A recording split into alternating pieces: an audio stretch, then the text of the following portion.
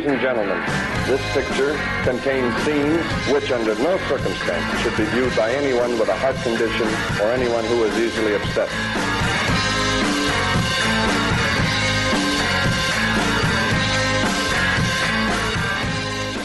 Hey, welcome back to Caustic Content, the show where two lifelong friends torture each other by trying to find the absolute worst movie streaming on the internet.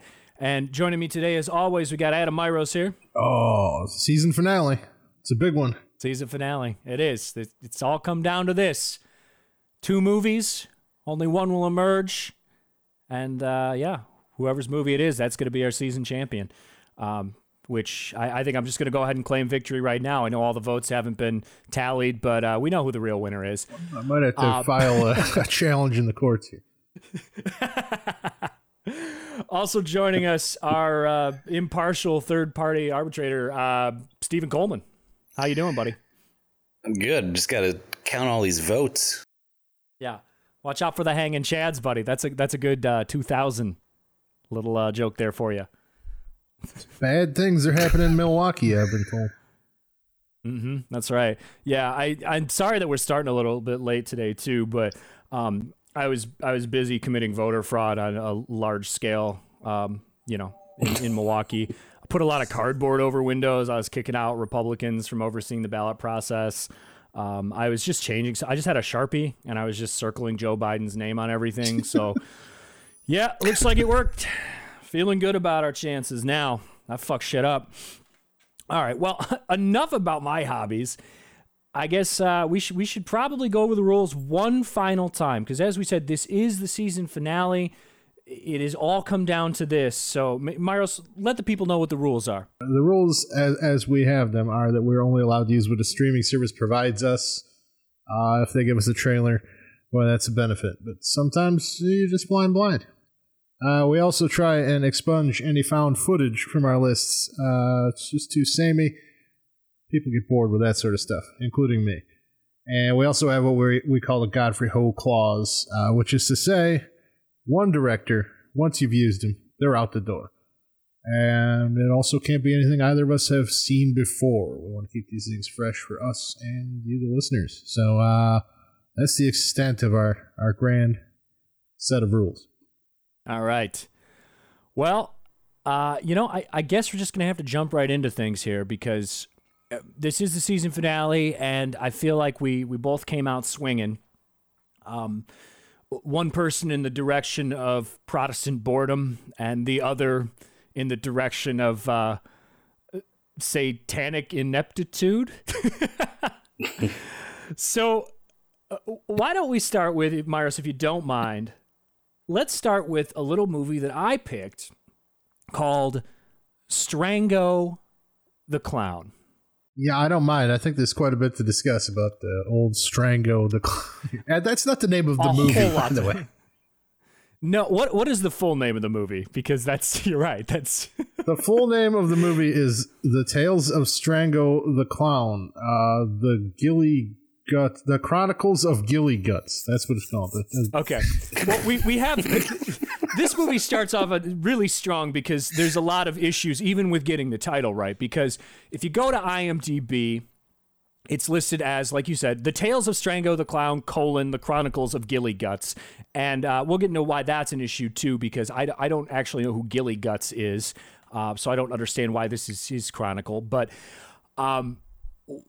if you go over to Amazon Prime, where we stream this from, it's actually just called The Tales of Strango the Clown. You don't get the Chronicles of Gilly Guts. But in the time between when I chose this movie, and we are recording on a Saturday, and I chose this on like Wednesday, okay? In that period of time, The Tales of Strango the Clown, the original version that was available when I found it on like Tuesday night, that's been taken down. So now we have The Tales of Strango the Clown director's cut, which has been re-uploaded. Now, here's the problem with that. The new version is also The Tales of Strango the Clown. Exactly. That's the problem. It's The Tales of Strango the Clown, parentheses, director's cut. But it's not apostrophe S. It's just like director's plural cut. It's a lot, but I feel like Irwin Douglas, who was our star, our director, our producer, our writer, I feel like he kind of like he saw the original Strango go down, and then he immediately got this director's cut back up under a different name, possibly to protect it from getting ripped down again. I appreciate what he's doing out there. Anyway, it's something. Let's start, I guess, with the description that Amazon gives us. So, Lawrence Strangio del Rio, and this is important too, because you look at this and you go, oh, Tales of Strangio. No, it's Strango. Lawrence Strangio del Rio was a high-powered executive who lost it all. Battling insanity, he takes a clown gig as Strango the Clown. While working as a stand-up comedian for the Dark Web, a series of events leads him to commit over 28 grisly murders. Not 30, but over 28. Strango narrates his sick, bloody, twisted, sad journey in the only way Strango can, ... with dark humor. Okay, great. So you read this and you watch the trailer and you say to yourself, well, this looks like just kind of a shitty clown horror movie made for $5. And in a sense, it is that a little bit. But that doesn't really tell the whole Strango story. So I guess if I was going to break it down, this is essentially a one-man show. I think there are 3 stars listed on the Amazon page: Irwin Douglas, Shannon Gardnick, and Stacey Egerton. And those might be the only 3 people in the entire movie, in a sense. So this is 1/3 horror film, like grisly clown murder film. Well, here's the thing. Does he ever kill anyone dressed as a clown? I don't think so. No, he doesn't actually. No, you're right. So he's just a murderer who moonlights as a clown. My mistake. So 1/3 kind of murdery, and it gets into some like weird found footage stuff too, but that's a whole nother thing, and it's not really, but God, I'm trying to explain this. So 1/3 horror, 1/3 just stock footage, like actual stock footage that he bought and just put in this movie. And then 1/3 stand-up comedy special in front of a green screen with a laugh track. Is that the ratio, more or less? I don't even know if it's a green screen. I think it's just he's standing in front of these different like Zoom backgrounds. Oh yeah, or like those those vinyl things that you like hang on the wall for like a theme party. Yeah. Or like when you were a kid in elementary school and you'd get your school picture taken and they would pull down the different backgrounds, like on the, and there's like, oh, I want the laser beam one or whatever the fuck. It's that, but it's like, oh, here's a fireplace. Here's a spooky skull background. I don't fucking know. But even breaking it down like this, and this sounds weird because it truly is. It's kind of a horror movie, but not really. And then there's at least 30 minutes of just straight stand-up comedy. But the stock footage is really fucking me up. Because I don't know. I want to see what this script looks like. Because it seems like, I don't know if he chose the stock footage after the fact or before, or if he just had a rough outline. But it seems like based on the stock footage that he could obtain, that is how he wrote the script. So all the parts starring him, and he is the only person on screen for 95% of this movie, like only real person. But he's just reacting to stock footage. So he'll be like, oh, baby, why'd you wake me up so early? And then cut to stock footage of a woman opening curtains, letting sunlight into a bedroom. Cut back to him reacting again. It's like, what the fuck is going on? It's completely bonkers. Just fucking mental. I have never seen anything like this. Now, there is a long and storied history of horror films using stock footage. Especially if you go back to 1970s, 1980s, you have all these, Italian schlocky horror movies that would just take, a bunch of National Geographic style footage and then re-edit it into an animal horror movie or re-edit it into a zombie movie or something like that. there's a long history of this, but the stuff that he's using, it's so jarring because he's shooting with like just a consumer grade, average Joe, like GoPro type of fucking setup. And then it switches to some of the horror stuff that looks like it was shot on a Motorola fucking Razr flip phone. And then it switches to this like 4K resolution, like stock footage that half the time it's in slow motion and shit. It's crazy. It's absolutely crazy. Very overwhelming and very difficult to watch. Yeah. Coleman, what did you think of this one? I've been puzzling together a theory of what he was trying to do. And I feel like it starts off with him trying to recreate the experience of actually being online and watching this movie. And he keeps mentioning this is part of the dark web. And like, it starts with that weird, like, play the game. Where's your wife? Mm-hmm. Saying this out loud now, anybody listening to this might be very lost, but trust me, even if you watch it, you'll still be lost. But it feels like we were like watching these like videos before his like stand-up starts. Like, is that supposed to be like ads that pop up on YouTube before you get to the real content? So I initially thought that. I thought, okay, this is very weird artistically, but I guess it'll work. But then it just totally falls off the rails. And I actually had a question. Do all crimes committed, do all murders have police videotaping them? I was going to bring that up because I don't understand this part. So once we learn that like Strango is into murdering, we get all this footage, and before the footage of each murder, Strango's like, yeah, and then my 7th wife, she was a real hoe, so I had to stab the hoe out of her. And then it cuts to just really, really grainy, like, cell phone footage of him. And by him, I mean Irwin Douglas, writer, director, star, not dressed as Strango. And it'll be like walking through a dark house with a knife or whatever. And it's all this, like, it's not like first person, okay? So then a thing pops up and it goes, warning, this is police footage of a murder, so it's tough to watch, better watch out. Okay, so it's like a police tape, but it's not from the perspective of like Strango. So normally with this found footage stuff, when you have found footage, the movie is acknowledging the camera, like the camera becomes part of the film itself. And here, the movie doesn't do that. We're getting a cameraman like shooting Irwin Douglas murderer, or I'm sorry, Lawrence Strangio Del Rio murdering people, but it's not from a first person's perspective. So it's like, who the fuck is shooting this murder? And then the way it's framed, it's like, it makes it seem like the cops are just like shooting this guy fucking murdering people.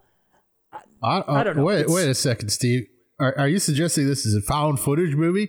I think we may have to disqualify you from competition. I am not. I am saying it wants to be. It actually, at points, it tries to be, but it's so inept that it can't even do that right. It can't even nail the perspective of found footage to be found footage. It's just doo-doo. And then also because, and I think this is because the murder sequences are shot on a much lower resolution, but he puts these like After Effects filters over it, and then this dumbass like framing of fake like film stock on the sides. You know, it's kind of that grindhouse fake effect. We saw this with the Strip Club Slasher last episode. It had flashbacks. Yeah, flashback. That's good stuff. So that looks horrible. But even the special effects are an extension of everything else he's doing in this movie, because I'm not going to say that he's competent with After Effects. He just really likes using it, to the point where it's like his cat is just sitting on his keyboard, and every special effect that you could possibly add on top of a digital film is just happening all at once. It's eye cancer. My eyes are just fucking glazed over from this shit. But yeah, I didn't get the murder stuff at all either. It didn't make much sense to me. Steve, I've got to correct you. You did say that Strango's 7th wife was a whore or something, but in fact, Strango has only had 4 wives, as illustrated by his, I'm sorry. It was an exaggeration. His fancy nursery rhyme. Strango had 3 wives, killed them with a butcher knife. You would think you would go with butcher knives, but wife number one of them was a Trump supporter, and that's why he murdered her, right? Yeah, he did. Yeah, and wife number 4 played him like a harp, put Strango in a coma with hate in his heart. Strango had 4 wives. The last one lived, but the other ones died. That's the plot in a nutshell, I suppose. You know, the last one, she's alive, but is she truly living? Well, I mean, she won the lotto, and yeah, that's. I think she's doing all right. She seems to have like a inheritance as well. Is she the one with the sister who is actually a trans woman? This is good too, because now we get into the politics of Strango. What do you mean? Strango is anti-pedophile. Yeah, it's a strong stance. This is okay. So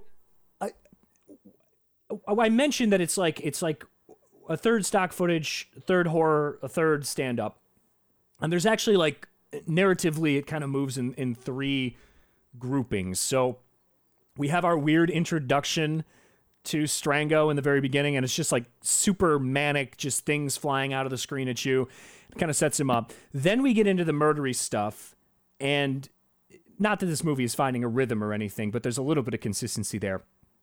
And then finally, in the last 30 minutes, we get to what I would guess is like the essence of the story, but it's actually the beginning because things aren't like chronological. That's not linear. But Strango he seems to be like the CEO or something, president of this company. And it's literally called like the Lawrence Strangio Super Company. And he's got a giant like skyscraper with his fucking name on it. And at this point, he has left his 4th wife, not 7th, 4th wife, who is, I don't, you ever been to like a bar in rural Wisconsin and there's just a lady smoking like Pall Mall lights? Hey, this is Michigan, thank you very much. At the bar? I'm sorry. But she's just got like, she's a grisly lady. There's some grisly murders in this movie, but she's a very grisly woman.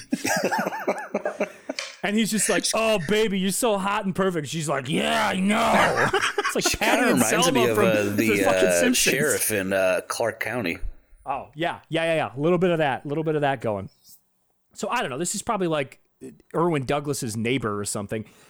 But anyway, that aside, he is mad at her because she quit her job.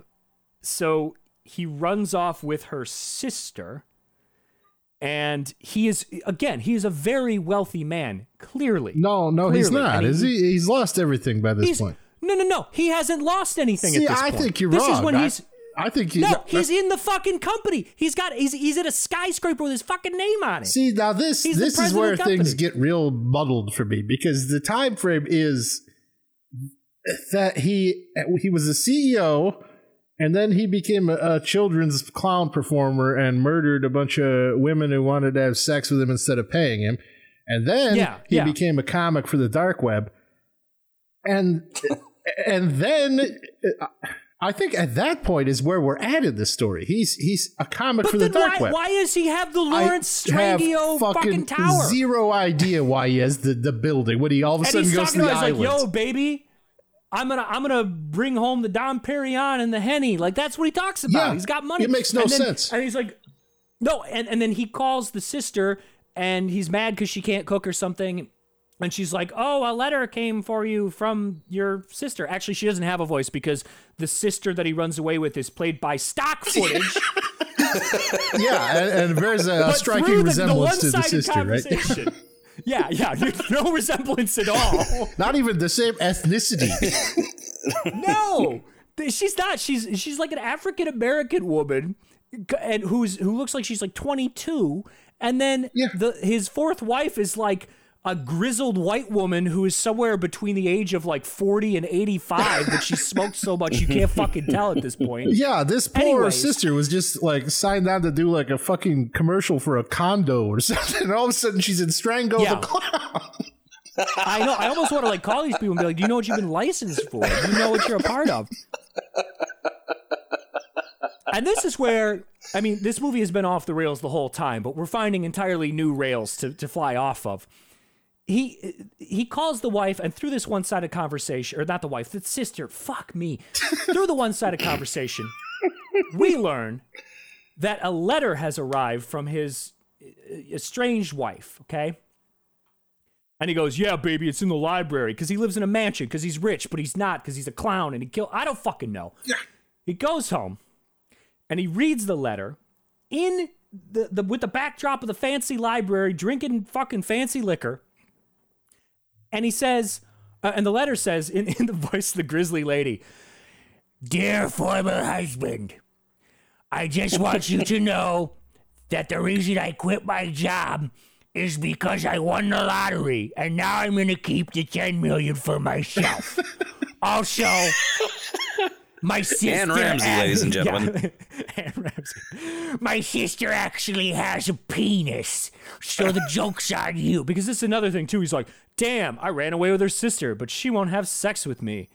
What? Okay. And then it's because the reveal is that the sister is a trans woman, and he is deeply upset. So here, and again, we have the politics of Strango, where it's like aggressively anti-Catholic, anti-pedophile to the point where there's multiple scenes in the movie where like Catholic memes just pop up, and it's just like, yo, popes be diddling, and then flies off the screen. So aggressively anti-pedophile. He murders his third wife because she has a MAGA hat. Okay, cool, whatever. And now he's just like, damn, I hate penises, I'm gonna kill her. And then, but then he meets up with the wife, and his now ex-wife cut off the penis of her sister.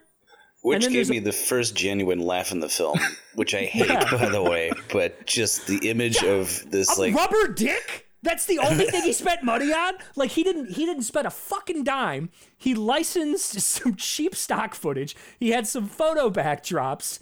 He bought a clown wig and a red nose. He got his neighbor to come over and pretend to be his sexy wife, and then he spent $500 on a rubber penis. Like a very like, and then the boing boing sound boing boing as it bounces across the table. I mean, I suppose boing, that boing. the fucking licensing couldn't have been cheap, although I'm sure he didn't license it for this sort of use. I mean, that I don't even know how one would go about licensing like commercial footage for a feature film. Yeah.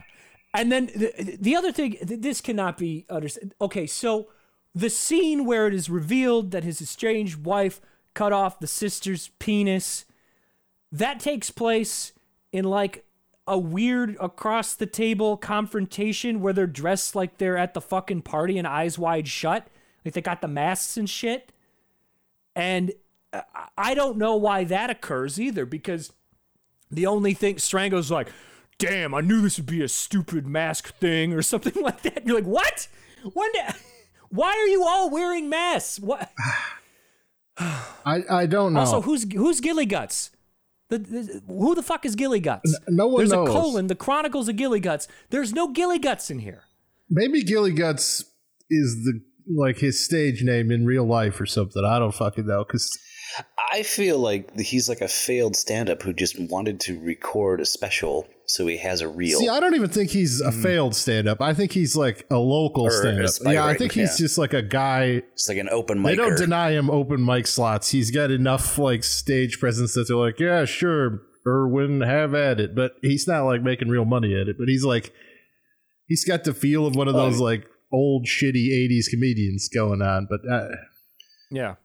He also stole like 90% of his material. Oh, I'd imagine. Oh, sure. Yeah. Yeah. It's all, I mean, it's kind of like the stock footage he uses, except he wasn't able to pay for the license to steal some hacky jokes from Sam Kinison in 1987.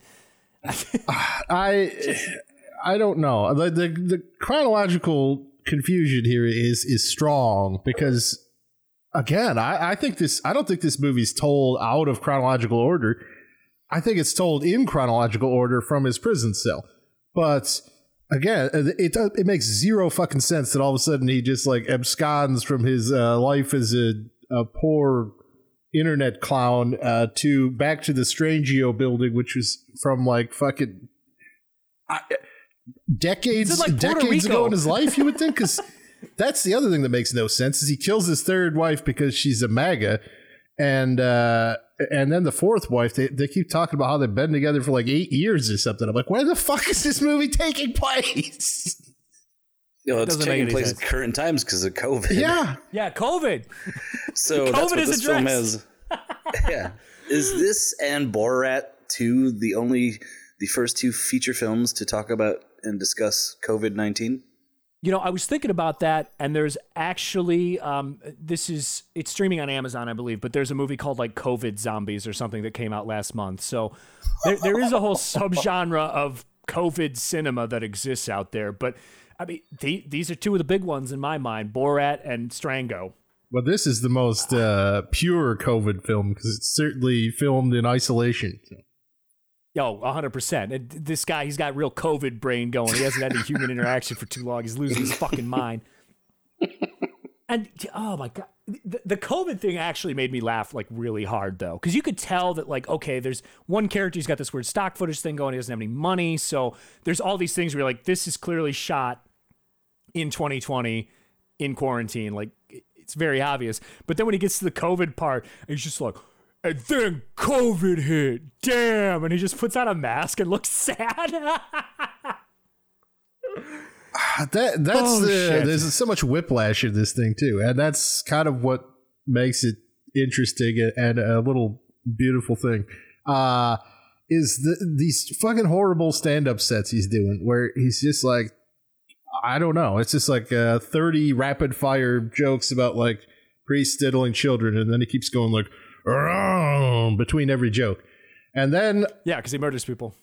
All of a sudden he it cuts to like him talking like about Black Lives Matter for some reason, except he's not. He's just telling priest jokes, and then all of a sudden it's like scrolling like the fucking memorial for George Floyd in the background. It's like, what in the fuck? No, that's great because that's literally what it is. He's like, the punchline of his joke was like, and then John Paul II pooped in my pussy. And then all of a sudden it's just the list. And it's just like Ahmaud Arbery, fucking George Floyd, Breonna Taylor. And you're just like, what just happened? It doesn't make any fucking sense. It does have these moments like that where it becomes so inept that you have to laugh at it. But it's bad. None of this stuff is like, the stand-up stuff is some of the most painful shit I have sat through on this podcast. It's the fucking worst. Full stop. Just and each set, there's two separate sets, and each one is like a solid 15 minutes of these terrible, terrible jokes. And after the first like 90 seconds, you're like, okay, well, this is going to be done. He's going to cut away from this, and he never does. No, it's awful. Yeah, I don't even think it's the worst part I have ever witnessed. I mean, I'd rather watch his fucking painful stand-up than the fucking the found footage style murder stuff was where I was like, why is this in the fucking movie? Like, what the fuck? And that's just it. There's these little moments where you just crack up. Like, there's 2 or 3 things that I was just like the penis and the weird like Black Lives Matter aside that comes out of nowhere, total non sequitur. Like, that shit I laughed at, but overall, it's just constantly changing its tone and its look and its genre. It's constantly changing. And each time it changes, it finds a new way to be the worst fucking shit I've ever seen. So, great. I don't think I'm that hard on it. It's just fucking insane. Like, it is just baffling. I guess it kept me guessing enough, and the third act is just so fucking bizarre that it's just kind of it compelling. Does keep you guessing. Like, the way that this How whole am I going third to act, hate this next? The way that the whole third act is just this, it's literally like a fucking commercial that this model filmed for something or other that is now floating around as a purchasable stock footage, and it's just intercut with this whole Russian roulette fucking. It's madness. It's the most insane thing I've seen in a long while. And yeah, this movie has a lot of problems, and it's not successfully interesting for the bulk of it, but it is at times you're like, whoa, this is something. It's only the runtime is fairly short, and it's a solid 90. But it felt like 3 hours. Yes, that's a running theme with this episode, I feel. Oh, God, yeah. And again, the stand-up, man, that fucking, God. I want to have nightmares about that shit. I kind of want to read his bio before we move on to this because it amuses me because it's nonsense. I'm like, well, who is this guy? Is he like a stand-up? Is he going to have any like local? Because it is Michigan. I'm like, well, maybe I'm trying to figure out where this was shot. Midwest strikes again. Yeah. So his bio... And I try to find this show that he cites. Is obviously public access if it exists, but I can't find it, unfortunately. It is. Irwin learned editing from his teacher, Lou Lee, at esteemed institute Comcast Cable Company in the early 90s, where he became the host of a local cable show called The Pimp Institute Show. He hosted the show for 15 years, also assisted in the editing, sound, and lighting. One episode he did an interview with the late rapper Tupac Shakur during his Digital Underground days. He's done many short films, certainly none of which are listed in any fashion on IMDb or searchable on the internet. But The Tales of Strango the Clown is his first full-length movie he's directed, written, and edited. He's got a great website, too. The website, I think, it, like as a paratext for the film itself, they really go hand in hand. They're great together. He's got, as Spyros pointed out, he's got 4 tabs at the top of his like little Wix website. And I know he uses Wix because it's got the banner at the top still that says this site was designed with Wix.com website builder. But he's got 4 tabs, and one says home, one says shop, one says blog, and one says blank page. In case you were wondering, blank page is in fact a blank page if you click on it. just want everybody to know that. And he's got one blog post. My top 10 horror movie picks for Halloween. 1, House of a Thousand Corpses. 2, No One Lives. 3, Texas Chainsaw Massacre remake. 4, Hostel. 5, Frontier 2007. I think it's Frontiers. Yes, it is. Yes. 6, I Know What You Did Last Summer. 7, Identity. 8, Revenge 2018. Great movie. Good choice. 9, High Tension. 10, The Purge. That's it. Nothing else. That's the blog. Yeah, no descriptions. That was in 2018. Nope. That was 2018. He put that in. There is a shop, although I was going to do all my Christmas shopping for you and Coleman here, but it turns out that everything is out of stock. So the Brianna Del Rio, which is his 4th wife, the grizzly Midwestern woman, there's a pillow of her, and it says The Tales of Strango the Clown. That is sold out. There is a Strango the Clown film poster pillow, also sold out. So this would have been great because, Coleman, I know you just moved into an apartment not too long ago. 2 throw pillows on the couch. Can you imagine how great that would have looked? I'm very disappointed. Crushed. There is a little travel mug with Strango the Clown on it, sold out. Strango the Clown mask. See, now that's the one I really wish was out there. I think I'd purchase this thing today. Yeah, as would I. You gotta head to the store. The pandemic wearing that, you're fucking pulling it in. I'll tell you that. Mm-hmm. Oh yeah, for sure. And then there's a poster which was on sale but is now sold out as well. Everything's sold out. Very sad. Hopefully they restock soon. The holidays are coming, so I don't know what I'm gonna do. Yeah, so I don't know, man. I feel like we've not even done this thing justice as far as like trying to describe what is happening here, because this is you can't do it. It's impossible. You can watch the trailer, you can listen to this fucking podcast, you watch it, you still don't know what the fuck you're watching. No, it's just horrible and inexplicable. It's so fucking weird and terrible. It's deeply upsetting for me. Well, on the plus side, I can't deal with it. On the plus side, Irwin has closed his film by promising the continuing chronicles of Gilly Guts here with the forthcoming film Gilly Guts Bluff. So we have that to look forward to. Oh, that's good. Can't Perhaps wait. this time we'll find out who the fuck Gilly Guts is. Yeah, we'll finally learn. So I'm hoping that, he completes the movie. I hope he's got enough stock footage to finish that up, the Gilly Guts 2, and then we can maybe kick off our season 2 with little Gilly Guts. Who knows? What if it's like shockingly high budget and he hired Kristen Wiig to reprise her Gilly character and he just takes her guts out? He just slices her open. And Sorry. He spent all the money on Kristen Wiig and pig entrails. That's all you need. Oh my God. Okay. We're putting the Gilly Guts to bed for now. We got to move on. Myros, what movie did you choose? See, I almost went blind here. I chose a film called Vanished from 2014, I believe. I did this. Thank you for specifying, by the way. There's about 9,000 movies on Amazon Prime called Vanished. So, well, that's a common Jeff Stenzel trope, apparently, right? Yeah, I picked this as those of you who've listened to the last episode of the OpVacast with Unhinged will know that we went down a bit of a rabbit hole around this fellow named Jeff Stenzel, who had allegedly directed a movie called Unhinged, but probably was just committing fraud. And the one of the two projects that he was even remotely connected with that I could verify existed was Vanished, and he's one of about 85 listed associate producers on this. So it's not like it's his brainchild or anything, but. That's what brought me here, and I watched the trailer and I said, boy, that looks impossibly white and boring.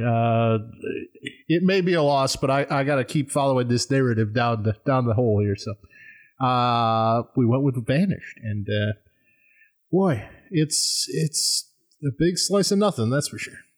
Yeah, thank you for choosing like the film equivalent of a mayonnaise sandwich. It's really great stuff. Yeah. This is I don't know. I guess the best way to describe it would be it's like your standard issue Lifetime movie, but with no money and just a lot of Protestant energy just flowing through. Although, maybe Protestant isn't the right word. Maybe it's more like just contemporary non-denominational, because there's some fucking in this movie. Some out of wedlock fucking. Am I right? I would say it's maybe a little Lutheran. Little Lutheran, playing a little fast and loose with things. It's I don't know. It's the story of this annoying married couple. Yeah, real horrible people. Suburban waste. Yeah. Also, we can curse the Midwest again, as we've been doing this entire season, because I believe this movie was made in Indiana. Yes, that's correct. Indiana. References to Terre Haute, Indiana, which I've never been to, but sounds terrible. Coleman, you ever been there? Notre Dame. Home of Notre. That's good. Wait, that's not accurate, is it? Jesus. No, sorry, South Bend. Sorry, I take that back. Indiana State is in Terre Haute. Indiana State. There we go. Okay. Yeah, you're getting everybody. Buttigieg Town mixed up with Terre Haute. Have you been to Terre Haute? I've never been there. It really sounds terrible. I lived in Indiana for 1 year. I never went anywhere. Good choice. I like how you're pronouncing this, by the way. I think it's like Terre Haute or something. Like not Terre Haute. Like Terre Haute. Terre Haute. Terre Haute. Terre Haute is my. He works at the counter at my deli. See? Yeah. It's an homage to the deli man. So, yeah, okay, so it's about this terrible couple, and they have too many fucking children, and the wife who we're supposed to sympathize with, I believe. I guess, just because she's like nouveau fat, and I'm like, yeah, fuck you. That's like her whole arc. Well, I've gotten fat after childbirth, so everyone hates me. I'm like, well. She likes to tell everyone that. And nobody does. Like, nobody gives a fuck about her. Like, wait. It's super weird because, and she brings it up, like, there's a lot of just sad, maybe this is a character trait that's, on purpose, but Everyone's just like, hey, you look great. She's like, no, I'm a giant pig. I eat from a trough now. And you're like, oh, chill out. You're fine. You look great. Just fucking go with it. You had 3 kids. Who gives a fuck? I mean, I can relate to the fact that she's like, boy, I got to get in shape. What do you want for dinner tonight, kids? Double pizza? It's like, well, yeah, I'm living that life. Yeah. Same. It's like, oh, what's for lunch? Well, I got a 5-pound bag of gummy bears and they're not eating themselves. It's me every fucking day. What do you wear sweatpants every day? It's like, there's no like checks and balances on your fucking waist. You know, it's just, you're free to expand in any direction here. It's great. No one's telling me what to do. Well, this is not a COVID film. So, back in 2014, we were really worried about our waistlines a lot more. Priorities have changed. Yeah, that was before like Melissa McCarthy really took off, and it was, and it wasn't safe to be a larger woman in film at that point. No, it's fucking stupid. She looks fine. She's not even like that big of a woman, It's just whatever. It's just fucking weird. They call it out constantly. It's very strange. But anyway, she takes her But only she does, though. Nobody else does. Nobody does. Nobody else does. And in fact, people compliment her frequently, and she just can't take it. So she decides one day, she goes up to her like generically handsome husband. She's just like, honey, I want to go buy trinkets at the yard sale. And he's just like, I gotta work. You got the fucking kids. Like, I can't watch the fucking kids. She's like, but I want my trinkets. Okay. All right, well, I guess you got to take the kids. She's like, hey. So she goes, and then she goes to this like garage sale, and she immediately shows up, and there's like a bucket of toys, and she's got 3 small children, okay? All under 5, as far as I could tell. No, one of them, I think the one who gets taken is 9. I think it's 3, 5, and 9. 9, okay. 3, 5, and 9. Great. Still young. So she just plops them down next to like a bucket of fucking sand or something. She's like, okay, 9-year-old, you're in charge. Don't let anything bad happen while I fucking abandon you to look at, I don't know, window treatments, fucking textiles. I don't know. Tchotchke. A lot of tchotchkes. Hope there's some precious moments here. I love those. I live in Indiana. So she's fucking just digging through the tchotchkes, and then some guy with the worst hairline I've ever seen on a human being. He just comes up to her and he's just like, oh, hey, remember me? It's fucking the guy from high school that you didn't talk to because you were sexy and a model. And she's like, oh, I don't remember you, but maybe I do, but I don't. And then he's just weird, and he keeps telling her how pretty she is, and she's like, no, oink, oink, I just say oink now, I hate myself. And then she goes back to pick up the children that she abandoned, and wouldn't you know, one of them was fucking missing. Who saw that coming? Not me. Well, I know the other children are 3 and 5, but yeah, at least the 5-year-old really dropped the ball here. Yeah. She's a real fucking dumbass, honestly. Well, I mean, this is just one of those like instances that I can't relate to, because being a child of a latchkey kid in the fucking 80s and early 90s, it's like, well, that's not abnormal. My parents would do that shit all the goddamn time.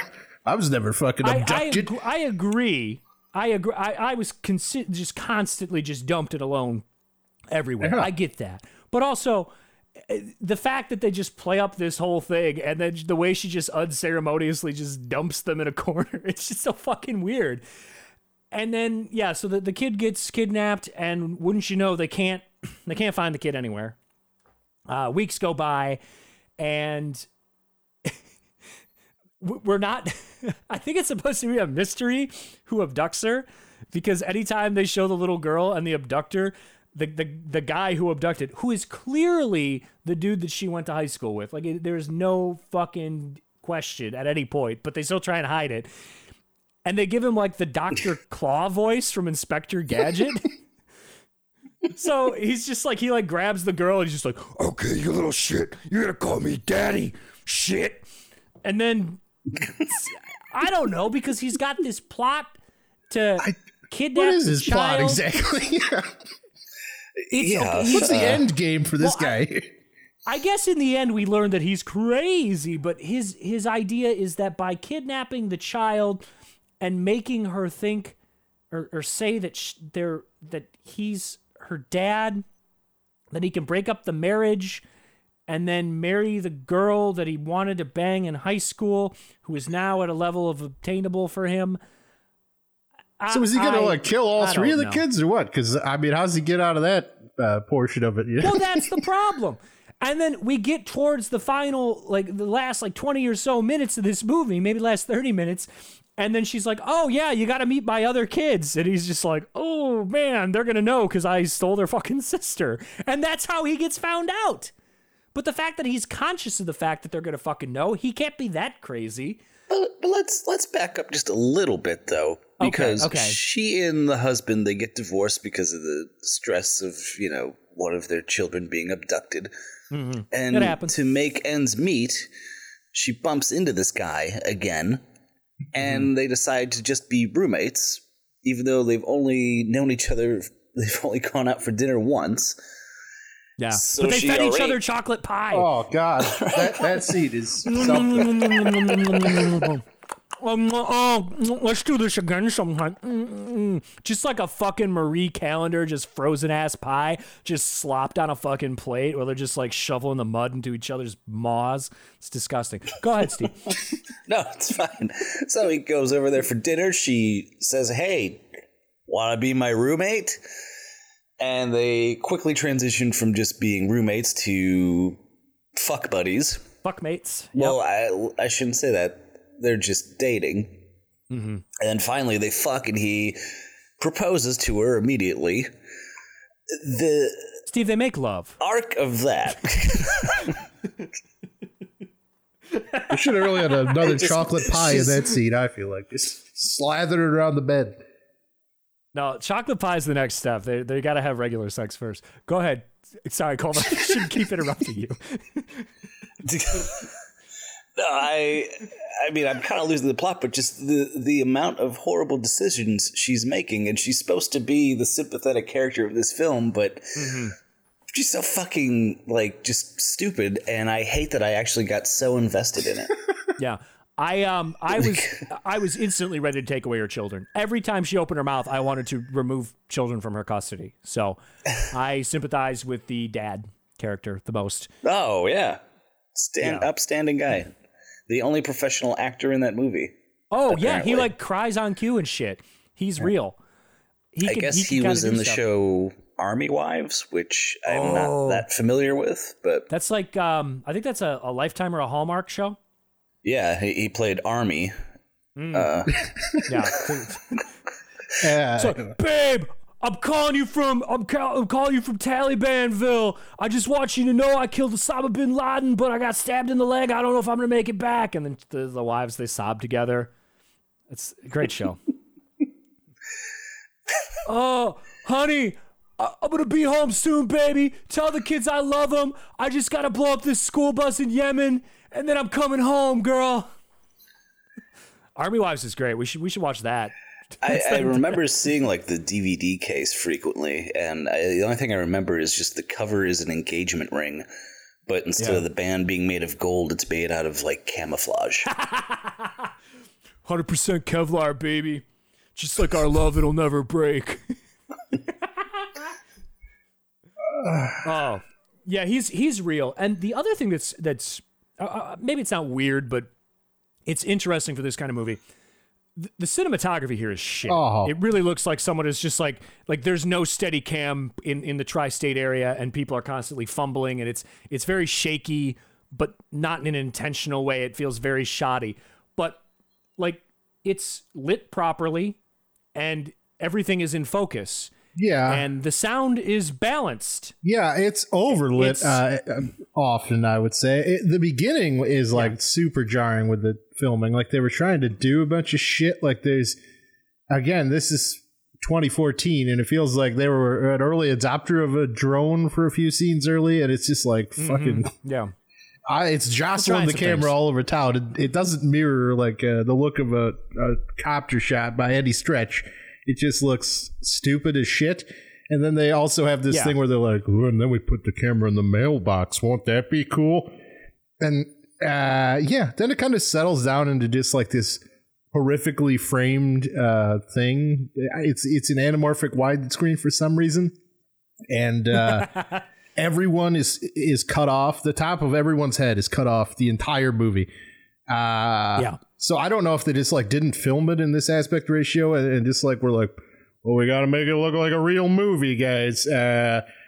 So I can't figure out exactly what they were doing with the cinematography here. I hated it a lot, and there's so many like obscene close-ups, and it's filmed very poorly. But yeah, I mean it's not the avant-garde madness of Strango, that's for sure. No. It's just wallpaper paste. This is wallpaper paste the movie structure. Yeah. It's as far as conventional things that we've watched, and you are right, it looks like absolute shit, but it's still like upper tier as far as cost of content goes in terms of production quality and consistency. Because that's the other thing too, is like after the first 10 minutes or so, it really does kind of settle into a groove, and it looks and sounds consistently not good, but not bad for its entire runtime. So that's something. Yeah, I guess. I feel like it sounds like there was some investment in the plot inexplicably to me, because I felt like this movie it just felt like it was literally, I felt like I was watching it for an entire day. I'm like, good God, could this fucking thing wrap the fuck up?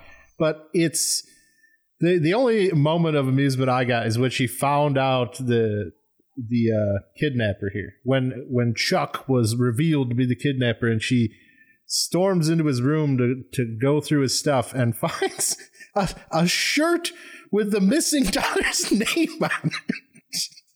It's just like oops, left that a white around. Shirt that says Kimberly. I'm like, what? The character was never wearing this item. What is this fucking thing?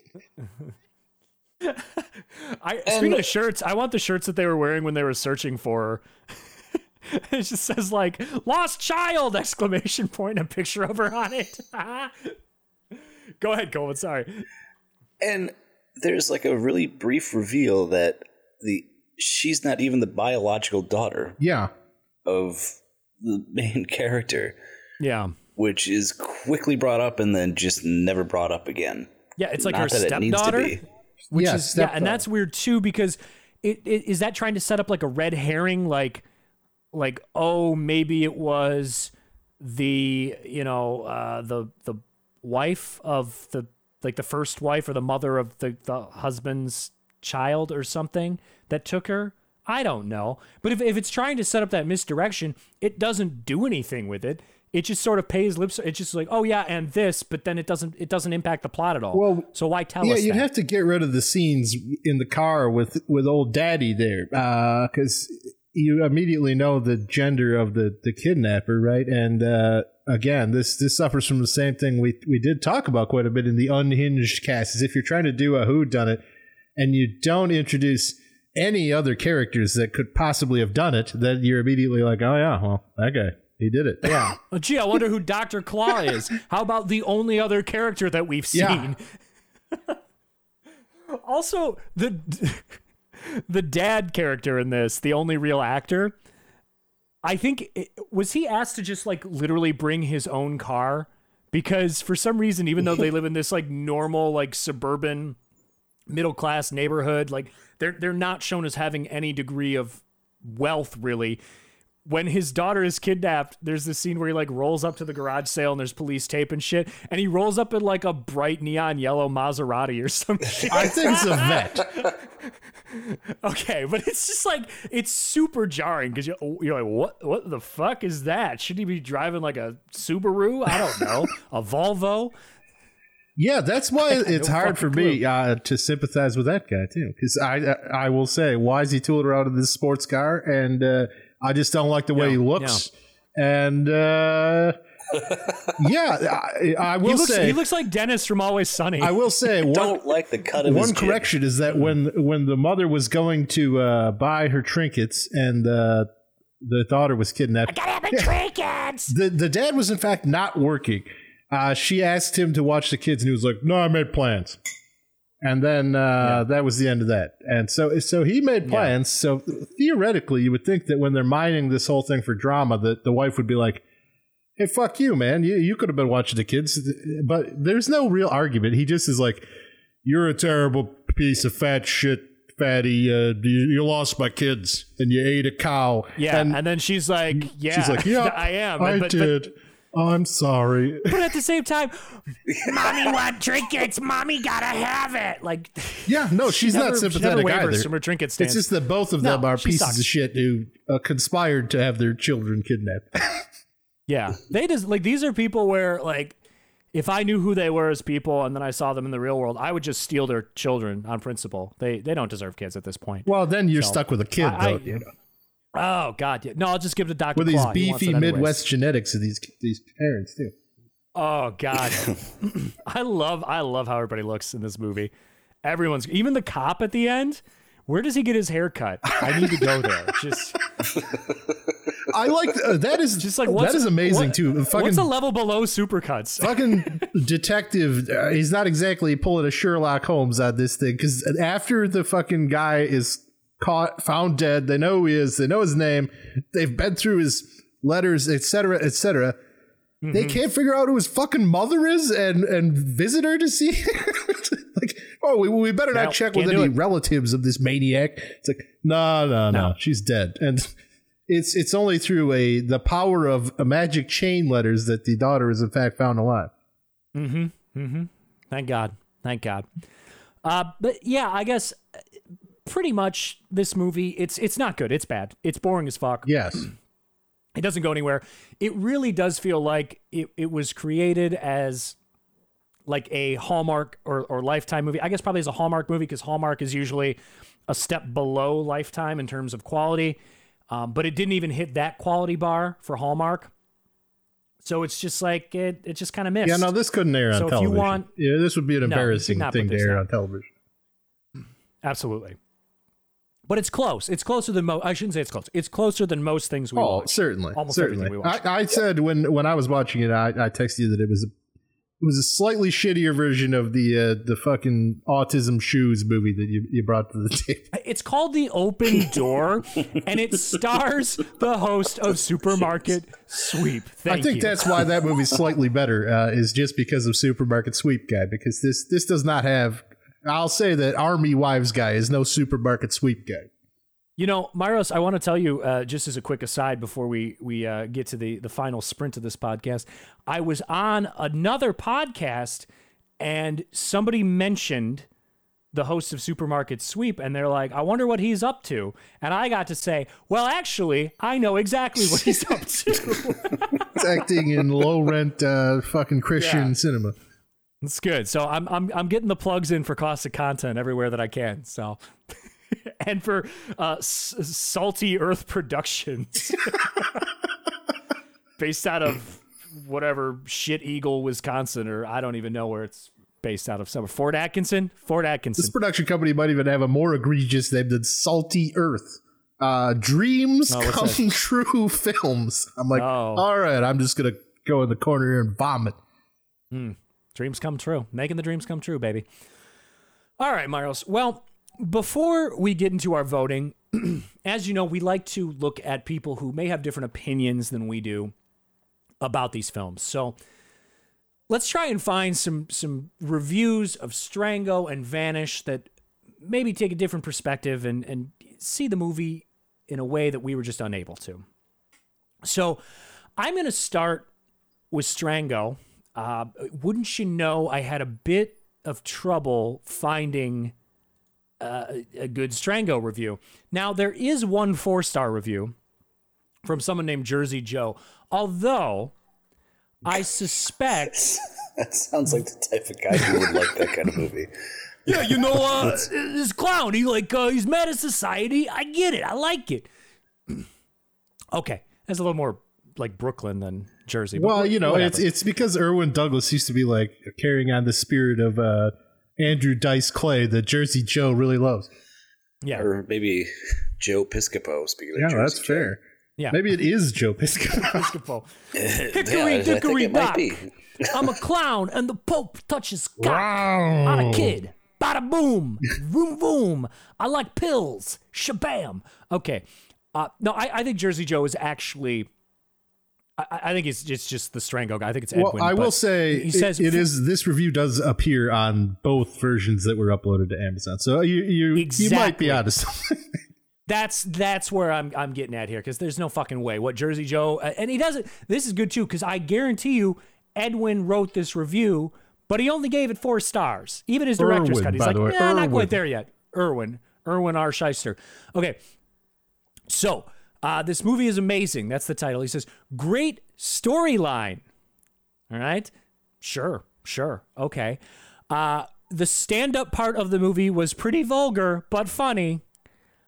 I mean, that's 50% correct, I guess.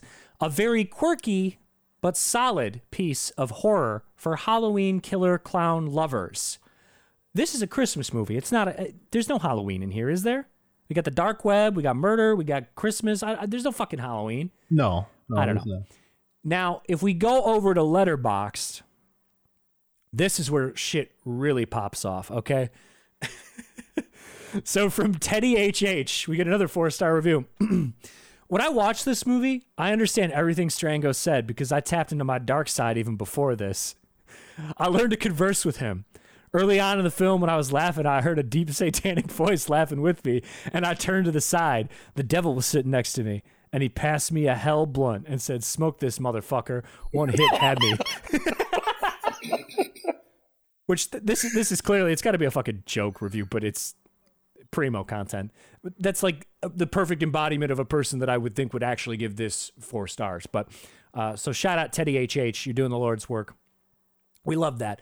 Over on the Vanish side, a lot of positivity for this, Myros. Well, yeah, because it's part of an elaborate ring of IMDb fraud, and I'm sure all these producers are fucking upvoting their own shit.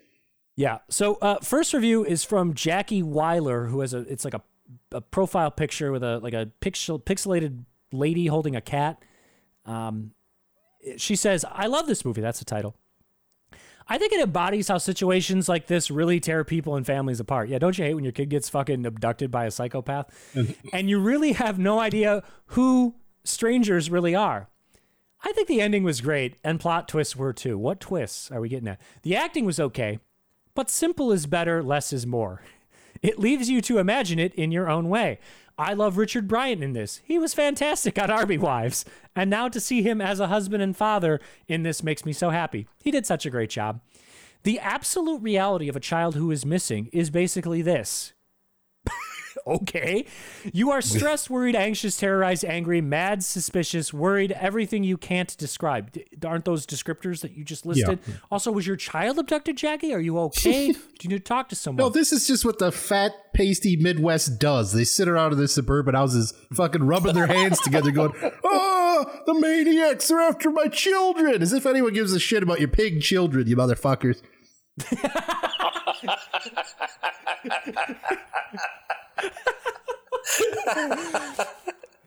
Well, okay, so what this couple is going through is very real.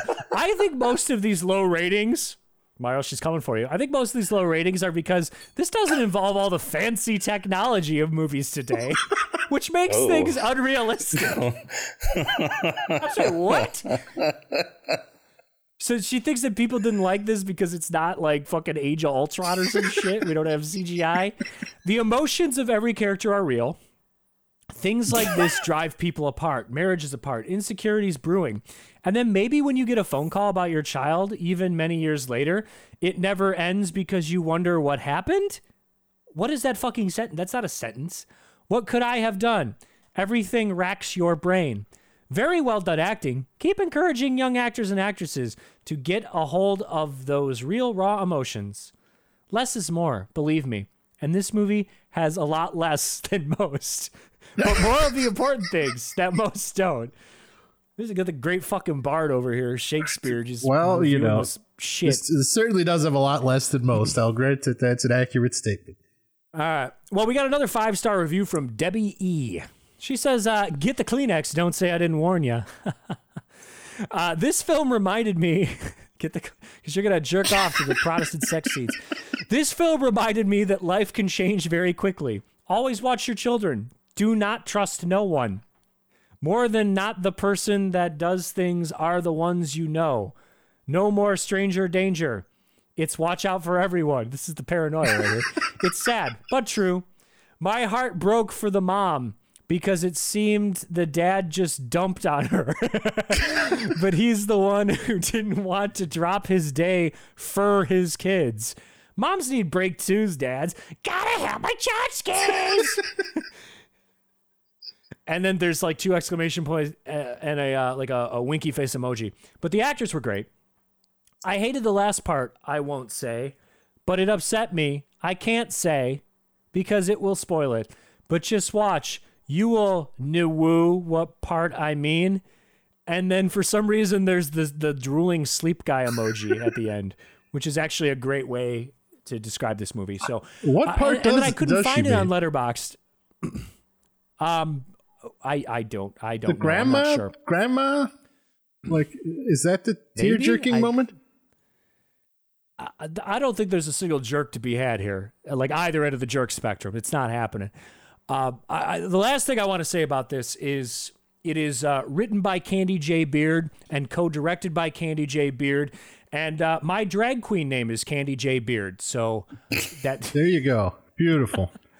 there you go. Got it. Well, in. Steve, we got to wrap right. this thing right up here. So, I mean, let's do. make our pitches here. I guess end of the season. my only pitch is if you were holding a bad movie night, there's only one of these things that I could possibly recommend. If you're someone who's into like the strange, the bizarre, the insane, the unbelievable, you might want to check out Strango.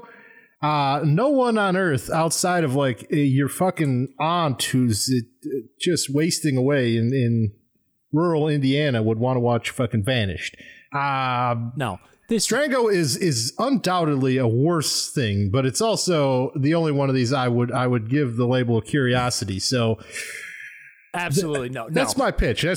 My pitch is I could only attack this from one direction because I can't get more bizarre than fucking Strango. So do you want to be baffled or do you want to be bored? There are people who would watch Vanished and say, this is fine.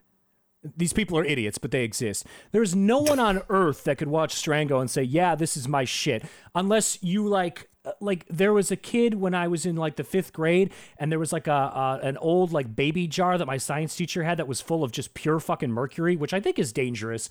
But anyways, he like opened it up and then like stuck his finger in it and tried to drink it. That's the kind of person who would fucking love Strango.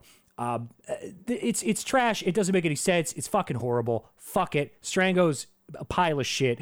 It deserves to be shit on. There is a clear winner in this instance. So, Coleman, last word. What's it going to be here? Oh, man. Very compelling cases here, but yeah, I can't argue with the fact that Strango is definitely a curiosity. And yeah, you're absolutely right. Vanished is just a mayonnaise sandwich with just a little dash of not interesting scandal. So fuck it, not even worth your time. Strango also not really worth your time, but maybe it's something you can mute and just have on in the background and just try to put the pieces together. That might be more fun. Oh, that sounds like a victory for the Big Papa. Oh, how did this fucking happen? This is. No, I was ahead. I was ahead in the votes, and now all these other votes are coming in, and they're stealing everything. And I had the power of the dark web. I have been robbed, absolutely robbed. Sad. Oh, fuck me. Okay, well. So Steve's got to run here while we do our little wrap up. Probably we should let him get going. He's got a job to do. He's got to help the citizens of Milwaukee in this time of crisis. But. Yeah. Sorry, thank you, guys. Coleman, for making a terrible decision. Oh, thank you. I can't thank you enough. But Steve, we ought to talk about as we wrap up here the season 2 plan, because my thought process is let's take a little time and we will relaunch right before Christmas. How about that? We could do a Christmas themed episode. Oh, I like that little holiday spirit. That sounds good to me. Yeah, so that's saying we're going to launch season 2 on December 23rd. So mark your calendars, people. It's going to be a good time, and I'm going to defend my well-earned crown. Well-earned. I don't know, man. We'll wait for the recount. I got my team of lawyers on this. All right. Yeah, if you like the podcast, do us a big favor. Open up the description to this bad boy on your phone or your browser, whatever the fuck you're listening to this on. In that description, there's a link. That link will take you to our iTunes page. Please give us a 5-star written review. I'm begging you. Do it. It helps our visibility. More visible we are, more people that can listen. More people that listen, the more shit that we can do for you, ladies and gentlemen. So 5-star written review. You can write whatever you want. I would recommend writing just Steve was robbed in the first season. This is bullshit. That's a great, and then 5 stars. That's a great way to start. So in addition to that, if you are, if you're doing fine during the pandemic financially, you got some options. You can make Strango the Clown, or you can support content creators like us. So in the description of this podcast, there's a link to our Patreon page. If you go to that link, if you got a couple bucks to throw our way, be super helpful. Podcasts are fucking expensive, man. Super expensive. Equipment, hosting costs, my mental health, the amount of beer that I drink while I watch these films and do these podcasts. It's astronomical. So if you could throw us a couple dollars, be super helpful. Otherwise, we just appreciate your support. Thank you for supporting this through the first season. We're excited for the second season. If you'd like to give us some feedback, optimismvaccine@gmail.com, or you can tweet at us at optimismvaccine. Myros will be standing by to respond. And, this is part of the Optimism Vaccine Network. So if you're just familiar with Costed Content for some reason, you can check out our main podcast, Optimism Vaccine, also available pretty much anywhere. Check that shit out. Myros, anything else you want to say? No. I can't describe how grateful I am for this justice. God. Stop counting the votes! All right. Let's end this.